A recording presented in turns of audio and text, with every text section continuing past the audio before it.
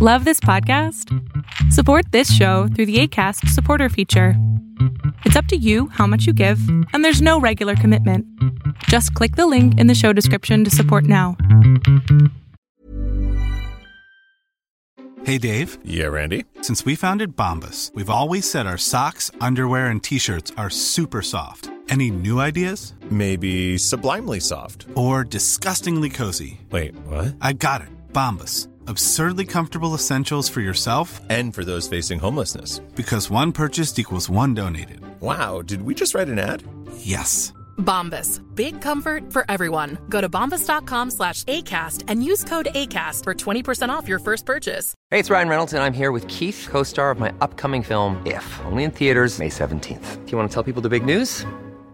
All right, I'll do it. Sign up now and you'll get unlimited for $15 a month and 6 months of Paramount Plus Essential Plan on us. MintMobile.com/switch. Upfront payment of $45 equivalent to $15 per month. Unlimited over 40 gigabytes per month. Face lower speeds. Videos at 480p. Active Mint customers by 531.24 get 6 months of Paramount Plus Essential Plan. Auto renews after 6 months. Offer ends May 31st, 2024. Separate Paramount Plus registration required. Terms and conditions apply if rated PG. Fiction, science fiction, horror, fantasy, crime, LGBT, thriller. You have now entered the House of Mystery with your hosts, Eric Shapiro, David North Martino,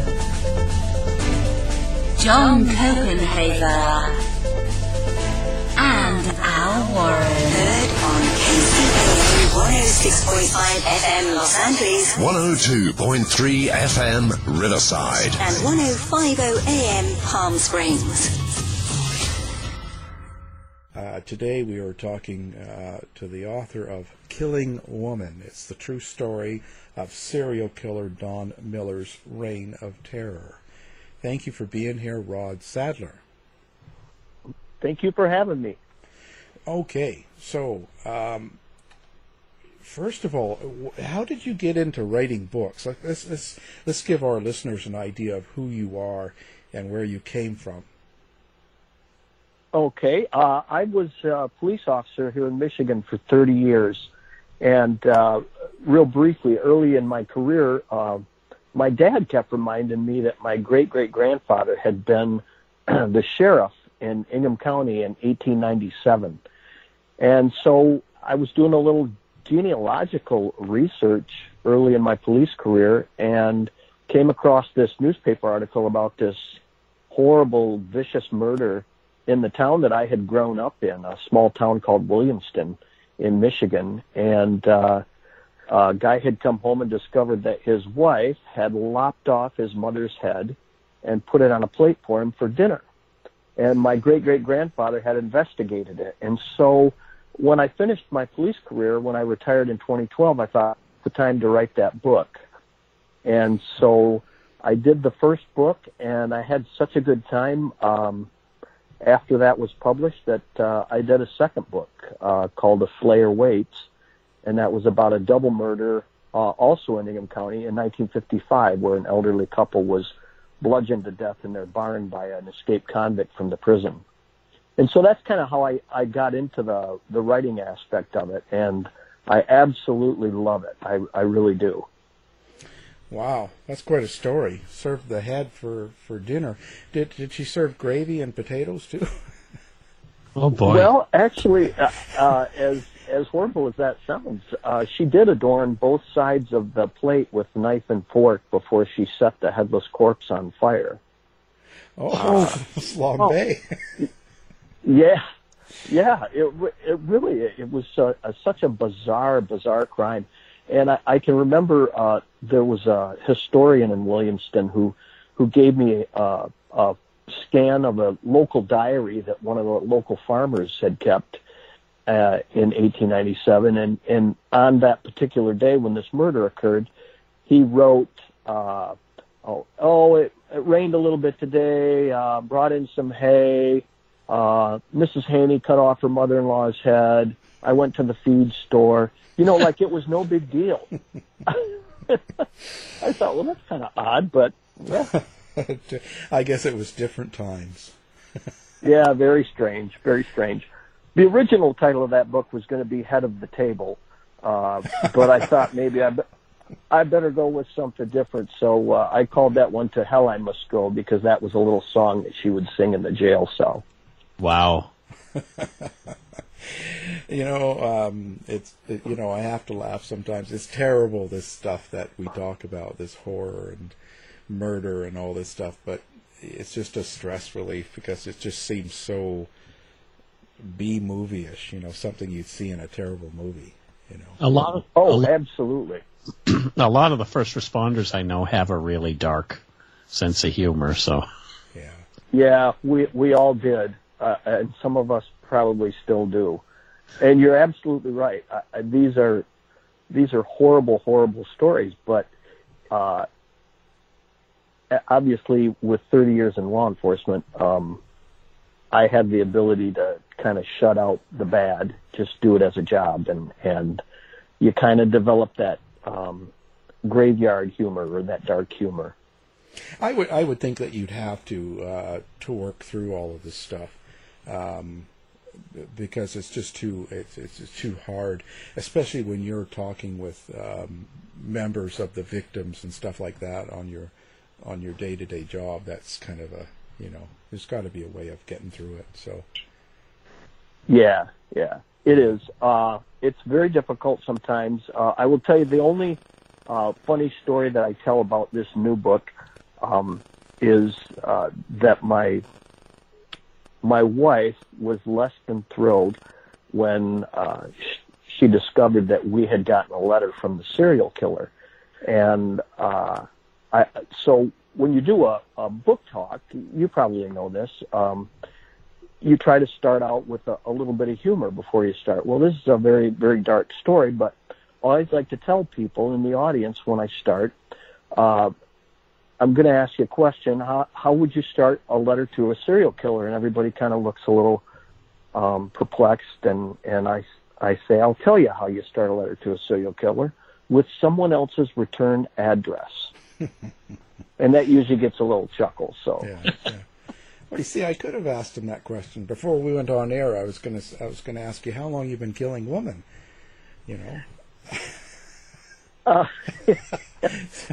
Yeah, and actually, if you look at the title, under the title of the book, it says "A True Crime" by Rod Sadler. Yeah. And my sister pointed out to me, she said it makes it look as if you're the one doing it. Yeah.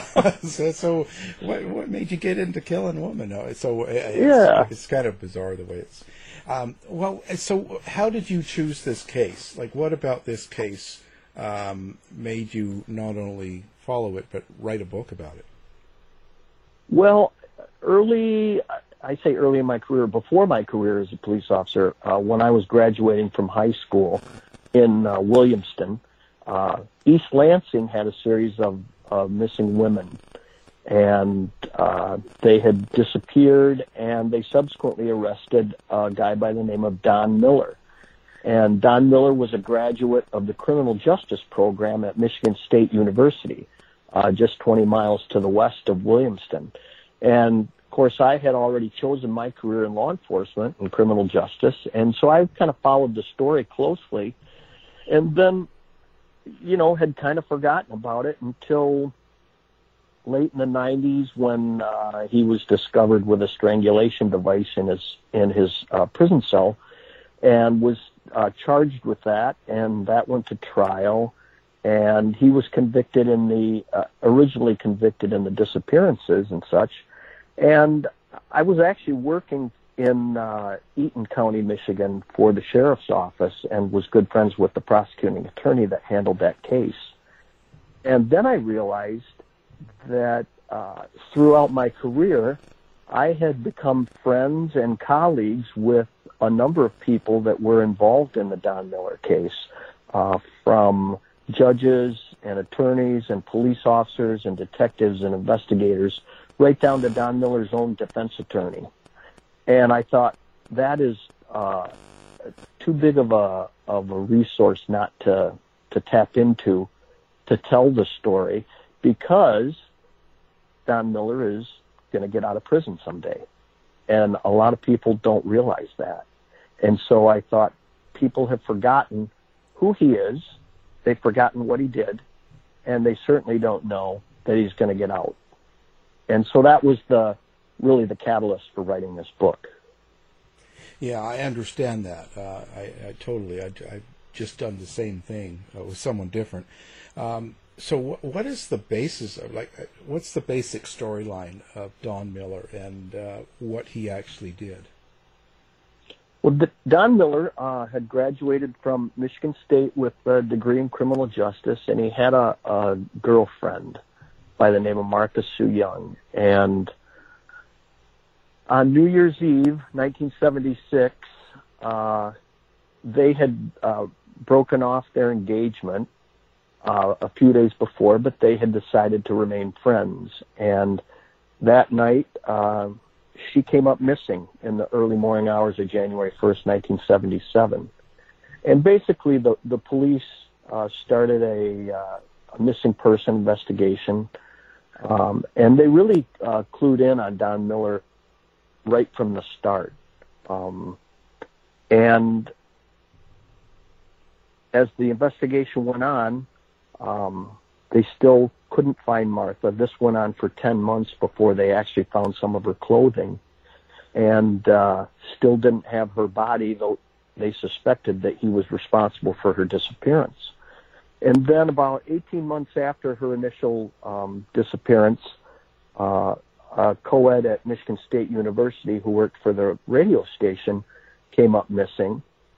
And 2 weeks later, her body was found in a farm field. She'd been stabbed and her hands had been cut off. And police really didn't make the connection between Miller and Martha Sue Young's disappearance at that point. They really didn't know who had murdered Marita Choquette was her name. Well, on the same day that Marita Choquette was found, another Michigan State University co-ed came up missing by the name of Wendy Bush. And police weren't too sure that hers was a legitimate missing person, homicide, foul play investigation, because she was kind of a free spirit and all. And about 6 weeks later, a school teacher came up missing near the MSU campus, and they still didn't have her body. So they had recovered one body, but still had 3 other missing women. And then 2 days later, after that school teacher by the name of Christine Stewart came up missing, Miller broke into a home in Eaton County where he raped a 14-year-old girl and then tried to strangle her with her own belt. And by the grace of God, the belt broke as he was strangling her. And at that exact instant, her brother, 13-year-old brother, walked in the house. And Miller turned his attention toward the brother, choked him out, and then stabbed him. In the meantime, the young girl that he had just assaulted was able to run out of the house and flag down help. And they were able to get his license plate number, and that resulted in his arrest. So now it looks like he was. So it says he seemed like a devout Christian. So he was a regular churchgoer, or he was a youth pastor?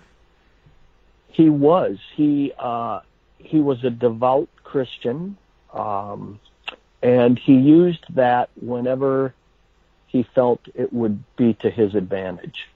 And when he was eventually captured for the rape of the 14-year-old, and they had his license number and his description and everything, he said to the investigators, "How could it be me? I'm a devout Christian. There's no way I could have done something like this."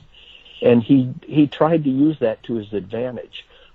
Eaton County Prosecutor Jeff Sauter, who's now deceased, said it best when he said, his persona is a disguise. It's the same disguise that he used to lure women into his trap.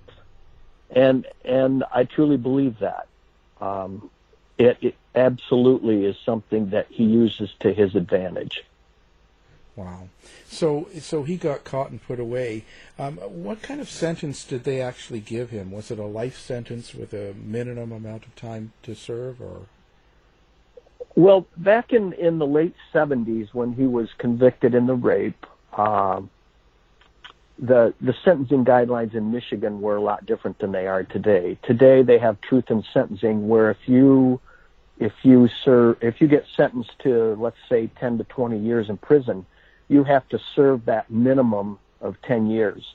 Well, back in the late 70s, you were awarded good time and things like that, and so your sentence could be substantially shorter than what you would originally be sentenced to, if that makes sense. So he was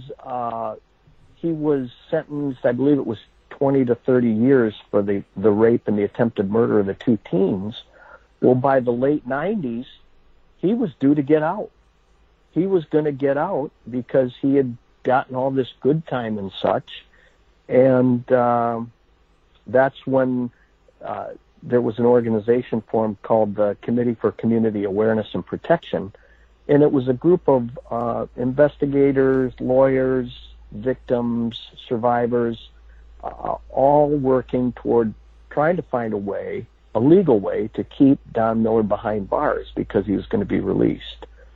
And it was then that they discovered 3 years earlier he had been caught with a garrote in his prison dorm. Garrote is a strangulation device, and in this particular case it was a 72-inch shoelace that had been tied in the middle, knotted in the middle, and then it had barrel-shaped wooden buttons on either end. And the prison guard immediately recognized it as a garrote, and so did the supervisors. And so basically they took Miller's good time away. And so they shipped him from Michigan's Upper Peninsula, north of the Mackinac Bridge, down to Jackson Prison in southern Michigan. And he got some good time taken away, but he eventually was going to get out. Well, when they started this organization called CCAP, and they were looking for a way to keep him in, they discovered this garrote case, and they charged him criminally with that, in addition to being what's called in Michigan a habitual offender. And if you're convicted as a habitual offender, then the judge can go outside the sentencing guidelines in imposing sentence and actually go up to life in prison. When he was originally sentenced in the late 70s for the sexual assault, he got that 20 to 30 years, but they offered him a plea deal in exchange for taking investigators to the victims' bodies so that they could recover those bodies for the families. And so he took the plea deal, and the plea deal was that they would drop second-degree murder charges against him because he'd been indicted by a grand jury in 2 counts of second-degree murder, even without the bodies. But if he would take them to the bodies, they would charge him only with manslaughter in 2 of the missing women cases, and his sentence would be served concurrently with his 20 to 30 year sentence. So he got a killer deal, if you'll pardon the pun. Oh, he really did. He got a killer deal. And that's really terrible, and I know that I hear comments from people saying, well, these people never get out. They get life sentence or whatever they get, but they never get out. But they actually do. And I don't know why people have that misconception that these killers don't get out. They actually do get out, and it is something to be concerned about.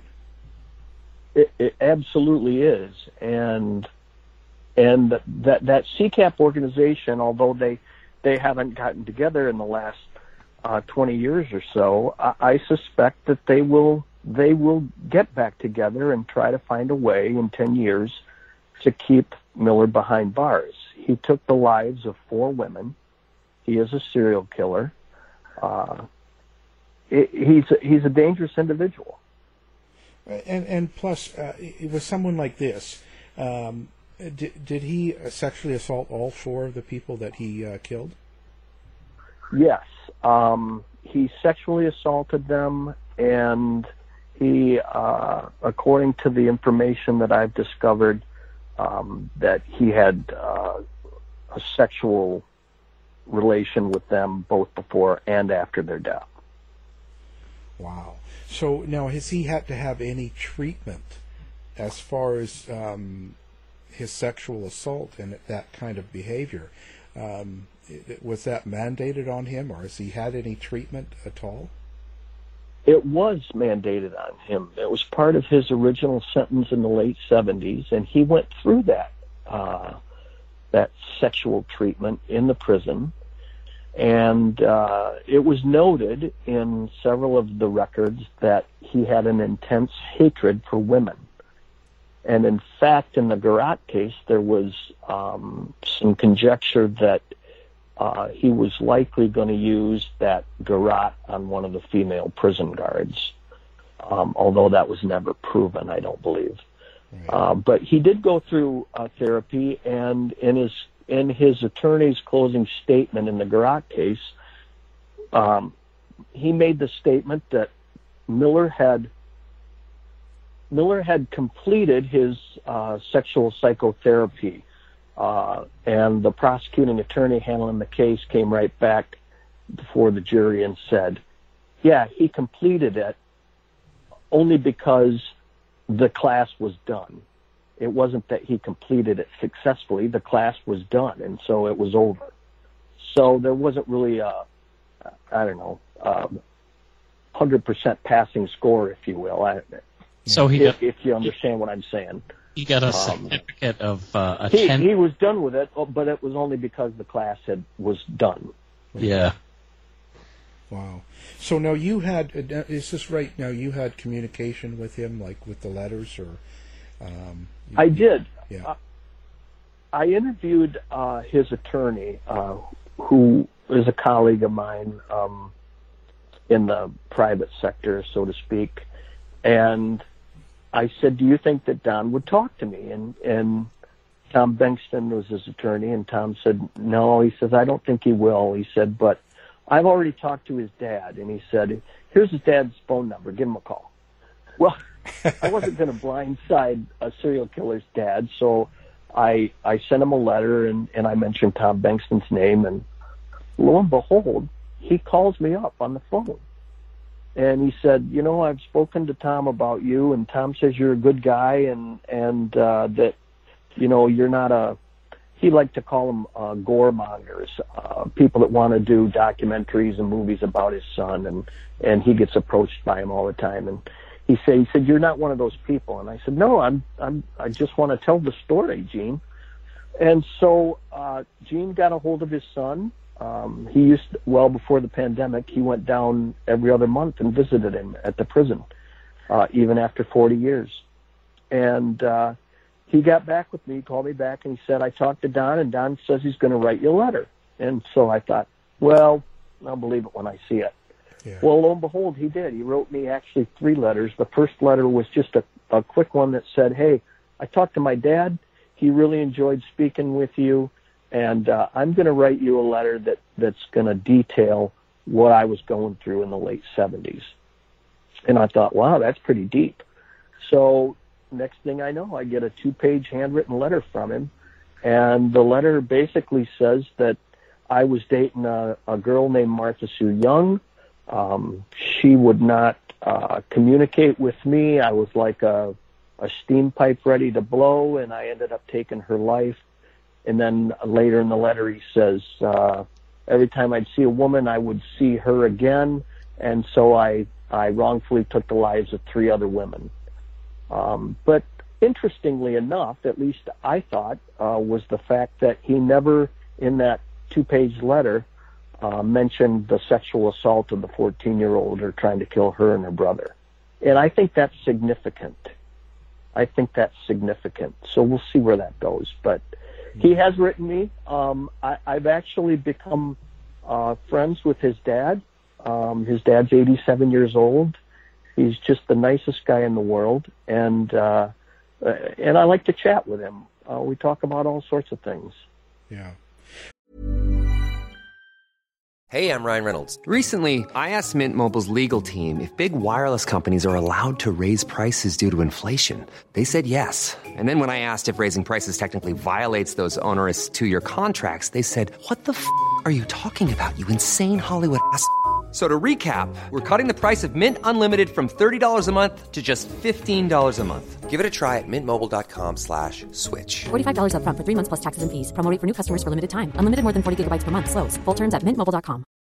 If you're looking for plump lips that last, you need to know about Juvederm lip fillers. With Juvederm Volbella XC and Juvederm Ultra XC, your lip look, whether it's subtle or bold, can last up to 1 full year with optimal treatment and no additional maintenance. Find a licensed specialist and see if it's right for you at Juvederm.com today. That's JUVEDERM.com. Add fullness to lips in adults over 21 with Juvederm Volbella XC or Juvederm Ultra XC. Do not use if you have severe allergies or a history of severe allergic reactions, or if you're allergic to lidocaine or the proteins used in Juvederm. Tell your doctor if you have a history of scarring or taking medicines that decrease the body's immune response or that can prolong bleeding. Common side effects include injection site redness, swelling, pain, tenderness, firmness, lumps, bumps, bruising, discoloration, or itching. As with all fillers, there's a rare risk of unintentional injection into a blood vessel, which can cause vision abnormalities, blindness, stroke, temporary scabs, or scarring.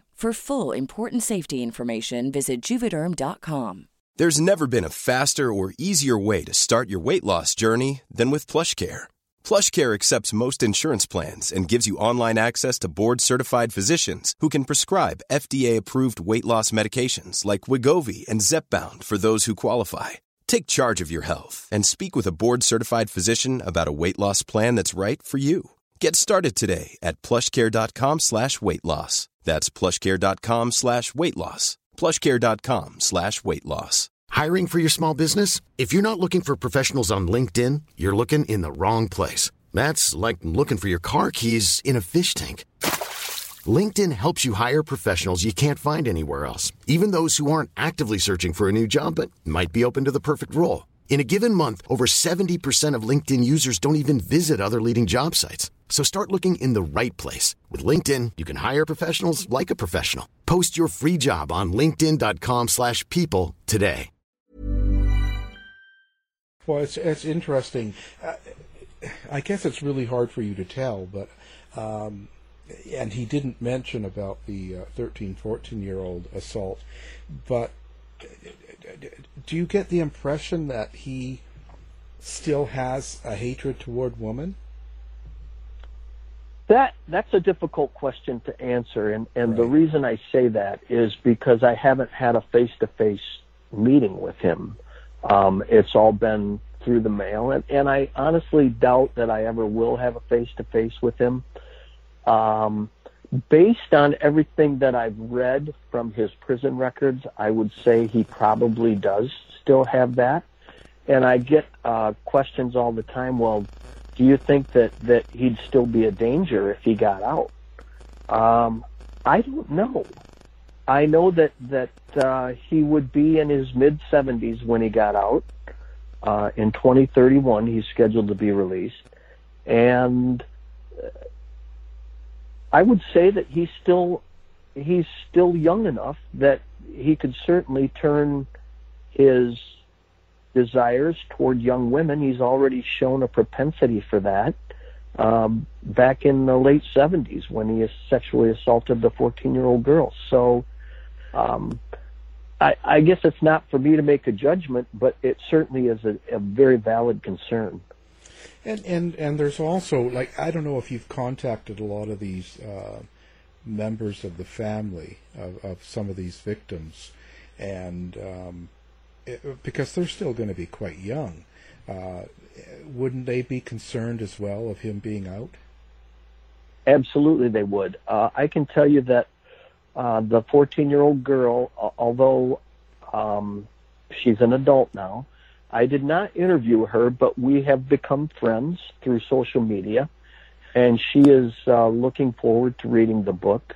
Her brother, I interviewed him, and he was also looking forward to looking through the book and reading it. And I talked to Martha Sue Young's sister.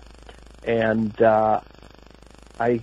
before she would answer any questions, she asked why I was writing the book. And I said, because people have forgotten who he is and what he did, and they don't know that he's going to get out. There's 4 generations between then and now, and people need to know. And so she opened up a little bit and talked to me about her sister. But yes, there's a valid concern, and there are people out there that are fearful that if he gets out, he'll come after him. Right. I was going to say, there's probably people that are, personally worried that he finds out where they are and he could come after them, and that's pretty valid.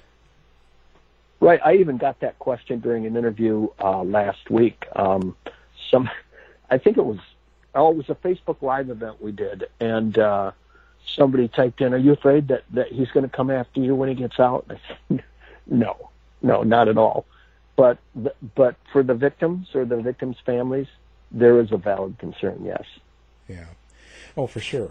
And I can see that. So what do you think about this idea of someone like that getting out? Like, what should we do with people that have done such just awful things? What do you suggest then? Put them away for life? What is the adequate punishment? Well, if you look at other states, he could theoretically have been executed by now. For taking the lives of 4 women and what he did to that 14-year-old, absolutely. But in Michigan, we don't have the death penalty. It's life in prison without parole if you're convicted for first-degree murder.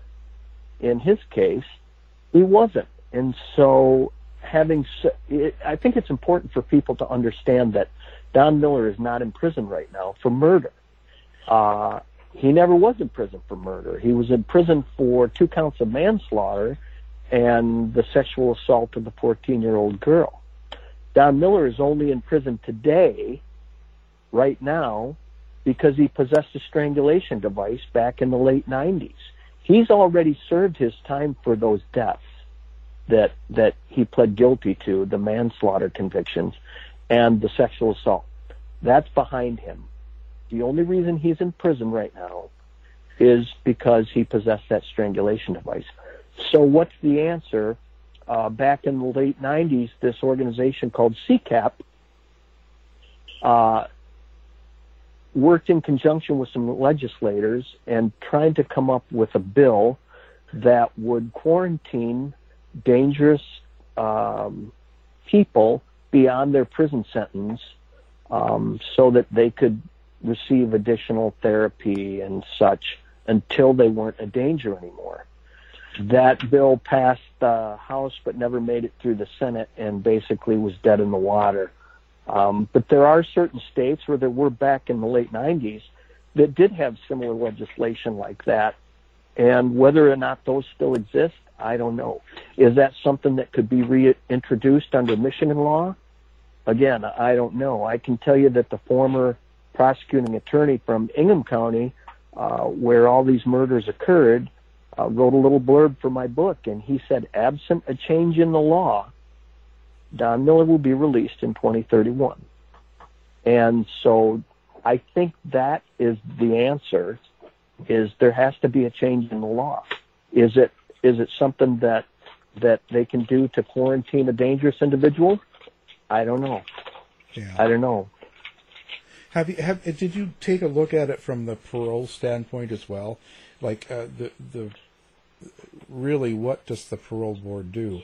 Are they trying to look out for society, or are they trying to get people out and rehabilitated in their minds? Well, I think the parole board looks at several things, and one of those is obviously public safety. That's a huge element of it. They have to be sure that there's no danger to the public if this person is released. And they also look at, and I don't know a lot about the parole board, but from what I have read, they also look at, is there genuine remorse on the part of the person that's up for parole. In this case, I don't know. Don Miller's up for parole next year again, and he was up for parole 5 years ago. It was denied. In speaking with his dad, he said his dad said, they allowed me in the parole hearing, but I wasn't allowed to say anything. He said if I said anything, the parole hearing was over, and that was it. So I don't know exactly what they look for, but public safety, I do know, is one of their biggest things. And if they think that someone is still a danger, they're not going to be allowed parole. Yeah. And what kind of prison is he in? Is he in a maximum security, medium, or do you know the type of circumstances he's in now? I don't think it's a maximum security. I think I don't think it's a level 1 either, which would be the minimum. I think it's a medium security one. I think just given the nature of his offenses and his past, but I don't think he's in maximum security. Yeah, I find that quite often. Is he one of the ones that has people sending him letters and girlfriends and all that too, or? That's a good question. I don't know. I suppose I could write him and ask him. Yeah. I really don't know. I don't think so. I don't think he's the type of person. He's not a very charismatic individual from what I've seen. I listened to an interview that he did with the state police detective back during the Garat case. And when you listen to him, you can tell he thinks about everything that he's going to say before he says it. And that tells me that he's a very calculating person. He's very soft-spoken, and he thinks about everything that he's going to say. And I don't think that a lot of women are writing to him to say, hey, when you get out, let's get married or something. No. That's just my own opinion, though. Yeah, you never know. Seems to be a thing, So that's pretty interesting. So is this? Have you dealt with people like him in your career? Does he remind you of anybody? I haven't. I worked for a rural sheriff's office, and I worked on a couple homicides. I don't think I've ever met anybody that sounded like him. I mean, and I mean no disrespect here, but if you listen to that tape that I was mentioning, you can tell he's a very, for lack of a better term, creepy individual. And you can tell that by listening to it. And I don't think I've ever heard anybody in my career that is as calculating as he is. Do you think things like when someone like this is a youth pastor and devout Christian and has that persona about them, does that sort of affect the way they're investigated? Like, do you think the police kind of hold back on something like that, or do they just look right through that and it doesn't matter? Oh, I think they look right through that facade. I really do. And I think they can tell immediately that it's a facade. It's very evident. In some of the interviews that I read from the prison and from the original investigators, Miller could not explain, while he was a devout Christian and believed in all things religious, he couldn't explain why he was living with his new fiancée, who, he was living in sin with her, basically. She was divorced, and they were living together and having sex together. And so there was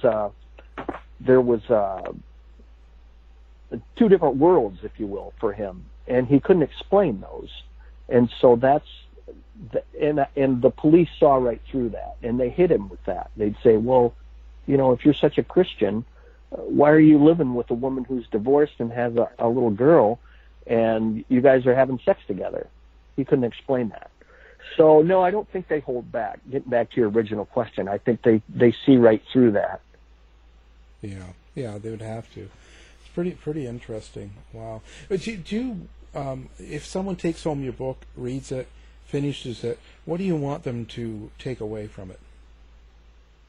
Well, they need to know that Don Miller's getting out of prison, that in 2031 he'll have served his time, and that he is not in prison for murdering 4 women. He's only in prison right now because he possessed a strangulation device. Like I said earlier, he's done his time for 2 counts of manslaughter, which was the plea deal in exchange for the bodies, and for the rape of the 14-year-old girl and the attempted murder of her and her brother. And right now, he's done his time for all that. And in 2031, Don Miller's going to walk among us again. Do you have any thoughts on that plea deal sort of thing? Because this happens a lot in cases where I understand the police kind of, or the prosecutor has to try and make a deal to get the bodies or get information and things like that. But quite often, this is what you see, these horrendous murderers get up for parole, and they seem to take advantage of that. Do you think plea bargaining is a good thing?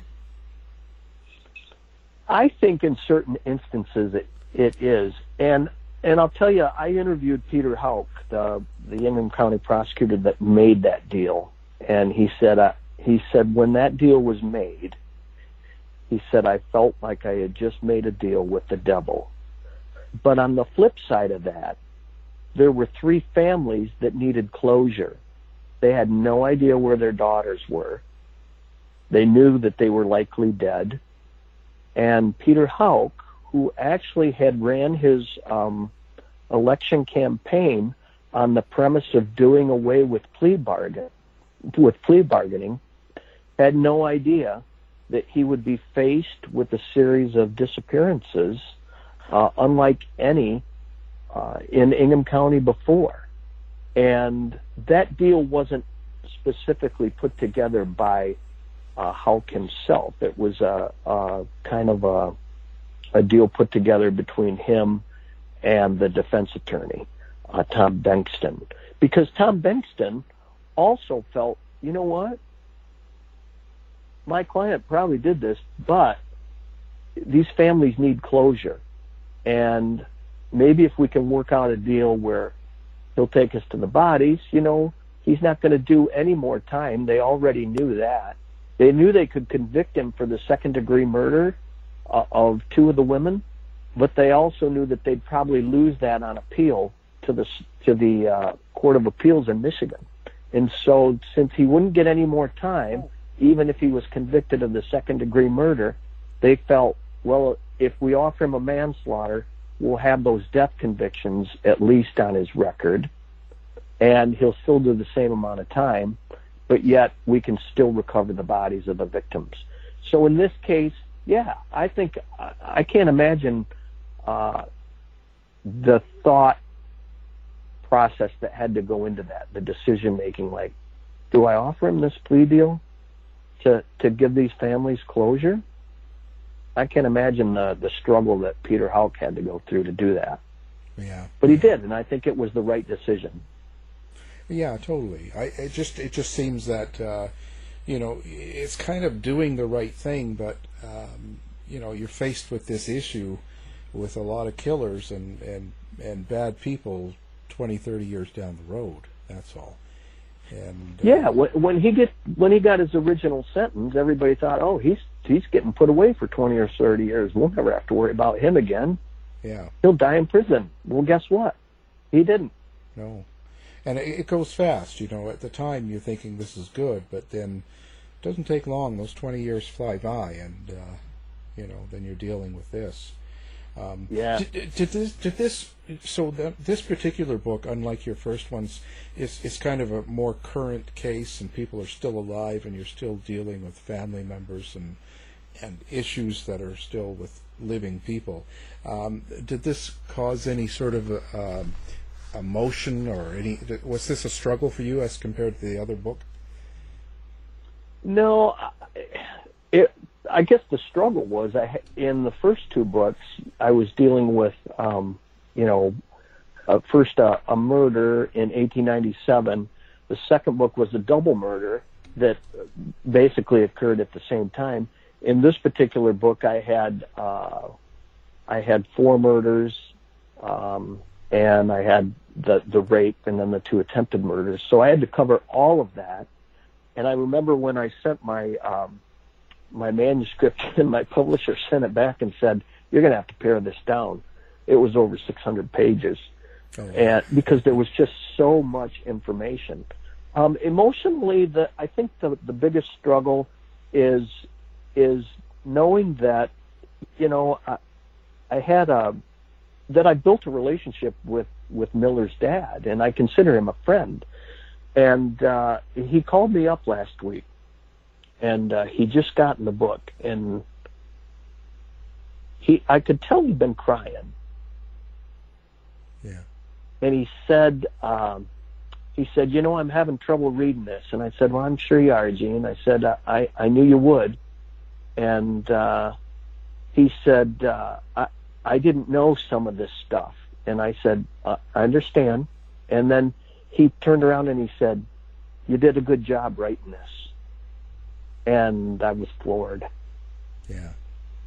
That's the best. The killer's dad. Yeah. Yeah, that's the killer's dad telling me I did a good job writing the book. Yeah. But I think that's the ultimate, when you get people that are involved in it personally and they really like what you've done. That's probably that's the ultimate plus, more than anybody else. Yeah. Yeah. So will Miller get a chance to read it? I don't know. I am actually going to write him another letter and say, "Hey, listen, the book's out. Your dad's read it. He's pleased with it. I still stay in touch with him, because I worry about him. He's 87 years old, and I just wanted you to know." So he'll find out the book's out. Well, guess we'll have to wait and see. So now, do you have a website of your own that you do, or is there a place people can come find you and find out about you? I do. It's called rodsadler.com, 1D. And I also have a Facebook page, Rod Sadler Author, and I have a Twitter account and Instagram account. So you can find me at any one of those places. And the books are available on Amazon and Barnes & Noble. And there's I don't know if Schuler's is nationwide or not, but there's a big bookstore here in Michigan called Schuler's. It's available there. Okay. Well, we're going to post that on our website. We'll put your website up as well so people can find you if they forget or they can't find you. We'll have all those links. God, it's quite a book, quite a story, and good job there. It's so you're going to keep on doing this sort of writing? I am. I retired from law enforcement in 2012, and I still have one son in college, so I'm still working part-time.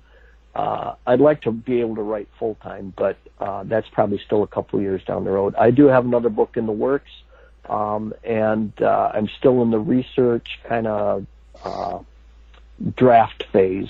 So, yeah. Well, that's great. Glad it's all turning out for you. How you been doing with the COVID and all the stuff going on?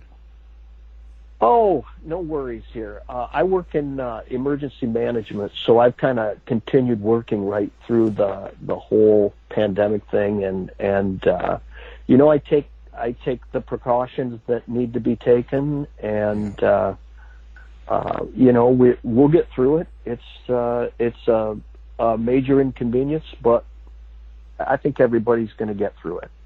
I don't even notice it anymore. As in wearing a mask and things like that when I go out. you just sort of get used to it, you know, after a while? Yeah. My biggest problem is I'll be park in the furthest parking spot and be halfway up to the store and realize I forgot my mask. Yeah. Yeah, that's the worst, right? And it's raining or something too, right? So absolutely. Yeah, that's how it goes. Well, it's been a really good interview. I appreciate you being here. Our guest has been Rod Sadler, and the book is Killing Woman, and it's the true story of serial killer Don Miller's reign of terror. Thanks again. Thank you, Al. I really appreciate it, and I really enjoyed myself. To find out more about our show, guests, or to listen to past shows from our archive, please go to www.houseofmysteryradio.com. Show's over for now. Was it as good for you as it was for me? Well, good night. This has been a production of Something Weird Media. I'll be back. Planning for your next trip? Elevate your travel style with Quince. Quince has all the jet-setting essentials you'll want for your next getaway, like European linen, premium luggage options, buttery soft Italian leather bags, and so much more. And is all priced at 50 to 80% less than similar brands. Plus, Quince only works with factories that use safe and ethical manufacturing practices. Pack your bags with high-quality essentials you'll be wearing for vacations to come with Quince. Go to quince.com/pack for free shipping and 365-day returns. You've been listening to the House of Mystery radio show. To find out more about our guests, hosts, or shows, go to www.houseofmystery.com. Show's over for now. Was it as good for you as it was for me? Well, good night. This has been a production of Something Weird Media. I'll be back.